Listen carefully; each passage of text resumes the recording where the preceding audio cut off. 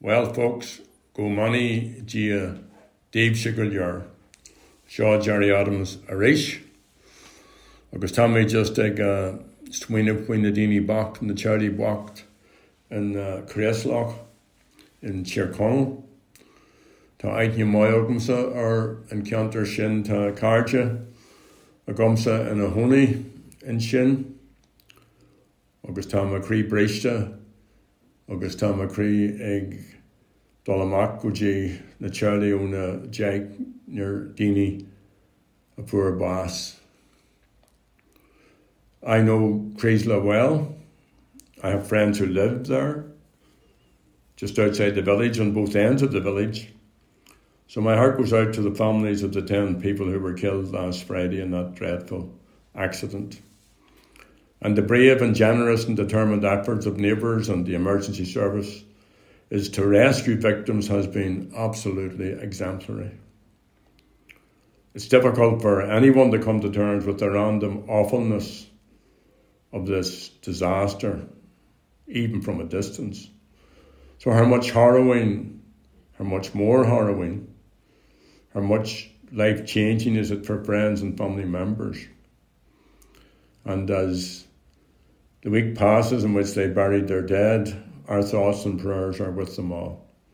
Gunyani Gia Trukra Orav.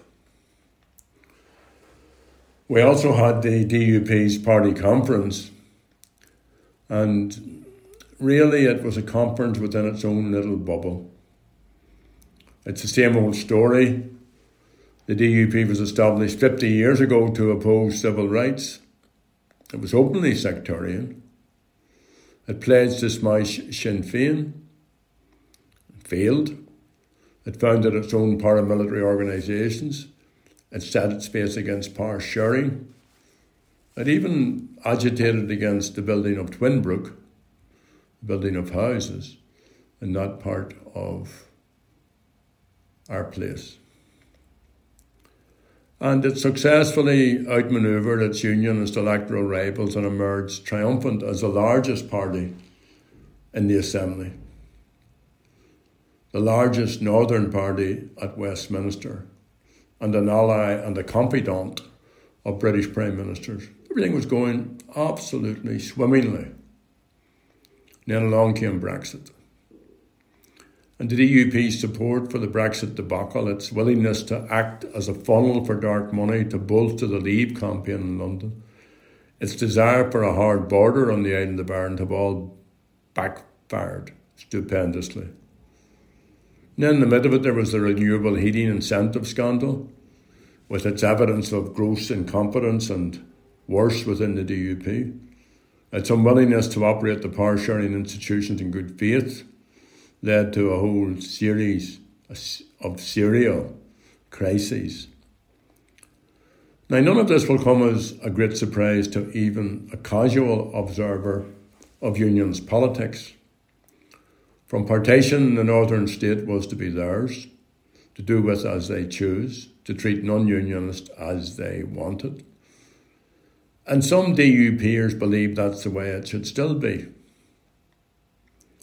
In 1998, as the Good Friday Agreement was endorsed by the people north and south and opposed by the DUP, I recall warning that there would be a battle a day getting the agreement implemented. 25 years later, and the DUP have effectively collapsed the executive, the power-sharing institutions in the north-south strand of the agreement. Other key elements of the Good Friday Agreement remain unrealised, including the Bill of Rights and the Charter of Rights. And the agreement is under threat as never before from the most extreme right-wing Tory government since Margaret Thatcher's day.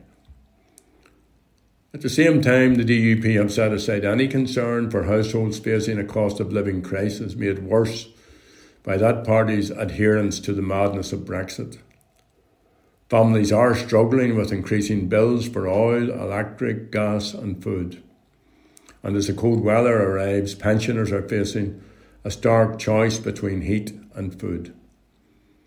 In the midst of this crisis, the executive is unable to take decisions on supports which may mitigate for citizens because the DUP refuses to allow the executive to meet, refuses to nominate for the positions that they have a mandate to be taking up. So there's continued opposition from those quarters to investment in our health system. The DUP rejects marriage equality, resists women's health rights and the rights of Irish speakers. And Jeffrey isn't a bad guy, I have to say. But, he's a leader, and he's a leader of the party, so he has to lead. And his speech last Saturday saw him come up with the same old stuff. Let me be clear, he declared.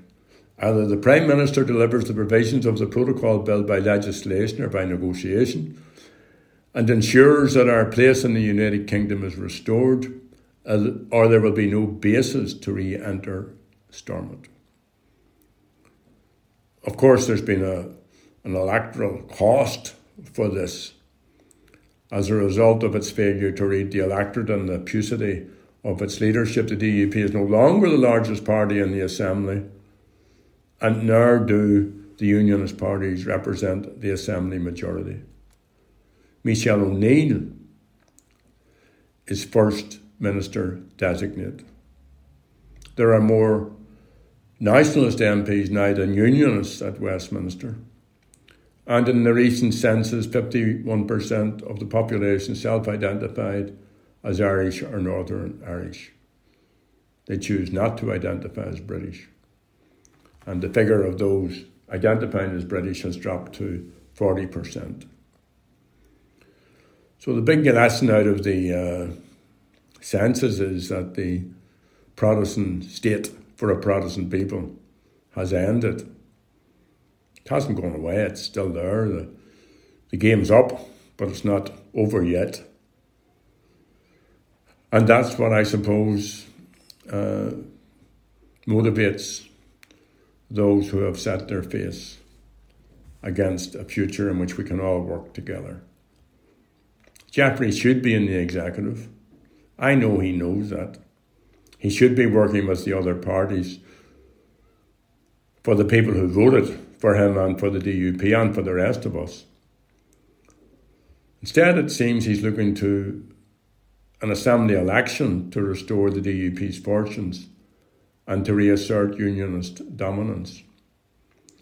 Mission impossible, my friend. We're all in this together. The days of Unionist, never mind DUP, domination are over. I'm a long-time fan of Patrick Kavanagh and a long-time supporter of Clodagh Accords. The poet and the writer, Mr. Kavanagh, was born in rural North Monaghan in 1904. He left school at the age of 12 and taught himself about literature. He went on to become one of our leading poets. His early life was steeped in rural ways. He felt, rightly or not, that there was an intellectual barrenness to this existence. Although, he wrote, the literal idea of the peasant is of a farm labouring person. In fact, a peasant is all that mass of mankind which lives below a certain level of consciousness. They live in the dark cave of unconscious, and they scream when they see the light. And although his native area was poor, he felt that the real poverty, as he put it, was lack of enlightenment. And I'm afraid, he said, this fog of unknowing affected me dreadfully. Nobel laureate Seamus Heaney was influenced by Kavanagh. He was introduced to Kavanagh's work by the writer Michael McClafferty when they caught together at St Thomas's School, not a stone's throw from where I am at the moment, on the White Rock Road in West Belfast. Heaney and Kavanagh both believed that the local could reflect the universal. Heaney said of Kavanagh, his instruction and example helped us to see an essential difference between what he called the parochial and the provincial mentalities. As Kavanagh himself put it, all great civilizations are based on the parish. Kavanagh's poems include On Raglan Road, A Christmas Child, October, A Memory of My Mother, The Great Hunger, Bluebells Are for Love. His novel, Torry Flynn, or The Green Fool, is a gem. Clonard Chords was founded in 1959 by Gareth Brown and his friend Ivor Brown to record and popularise our indigenous music. Claddagh famously brought us the Chieftains alongside other amazing musicians like Leo Ralston and Tommy Poots. I still have Gumaleska, that should be Tommy Potts. I'm thinking of Edwin, who doesn't play the fiddle. I still have LPs from this era. Claddagh also recorded poets like Mara McEntee and Paddy Kavanagh and others. And now they have launched the Kavanagh Collection, Almost Everything. And it includes Kavanagh reading his own work and reflecting on his life. He's joined by a range of other readers, including Bono, Liam Neeson, Christy Moore, Hosea, Kathleen Watkins, Michael D, Jessie Buckley, and Sharon Corr. But listening to Kavanagh himself is a special treat. Gareth Brown and others involved were visionaries.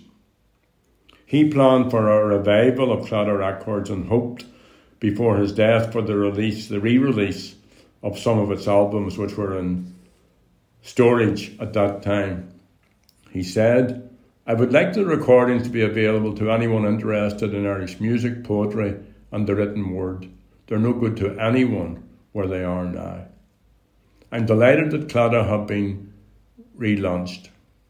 I'm looking forward to the publication of a history of Claddagh Records, which Gareth Brown was involved with. James Morrissey, chairperson of Claddagh Records, is centrally involved in these very positive and welcome initiatives.